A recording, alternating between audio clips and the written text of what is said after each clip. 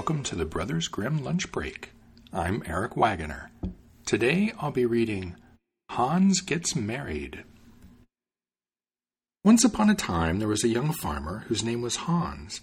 His cousin wanted very much to arrange a marriage for him with a rich wife. So he had Hans sit down behind the stove and then heated it.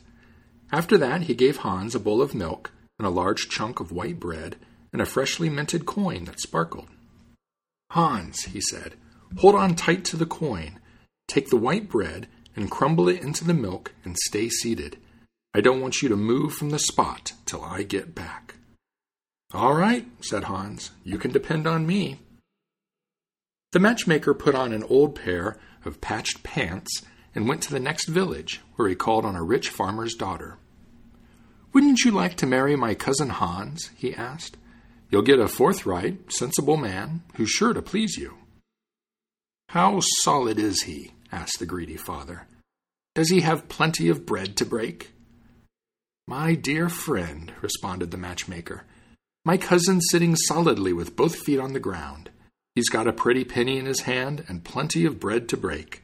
Besides, he's got just as many patches, for that's what they called the pieces of land in that region, as I've got patches on my pants." And he slapped his patches as he said this. "If you want to take the trouble to come along with me right now, I'll show you everything's just as I say." Since the greedy man did not want to pass up such a good opportunity for his daughter, he said, "If what you say is true, I have no further objections to this marriage."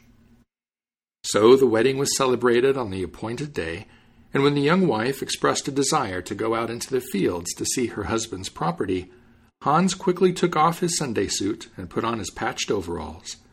"I might spoil my good clothes," he said. They went together into the field, and wherever there was a vineyard, field, or meadow along the way, Hans pointed with his finger and slapped a large or small patch of his overalls and said, "That patch is mine, and that one too, my dear. Just take a look." By that he meant that his wife was not to gaze at the fields, but at his overalls, which did indeed belong to him. "Were you also at the wedding?" "Of course. I was there in my finest attire. I had my hair powdered with snow, but the sun came out and melted it. My dress was made from a spider's web, but when I passed through some bushes, the thorns tore it apart.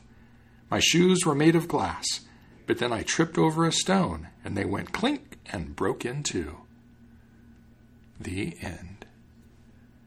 The Brothers Grimm Lunch Break is released under a Creative Commons Attribution, Non-Commercial, No Derivatives license.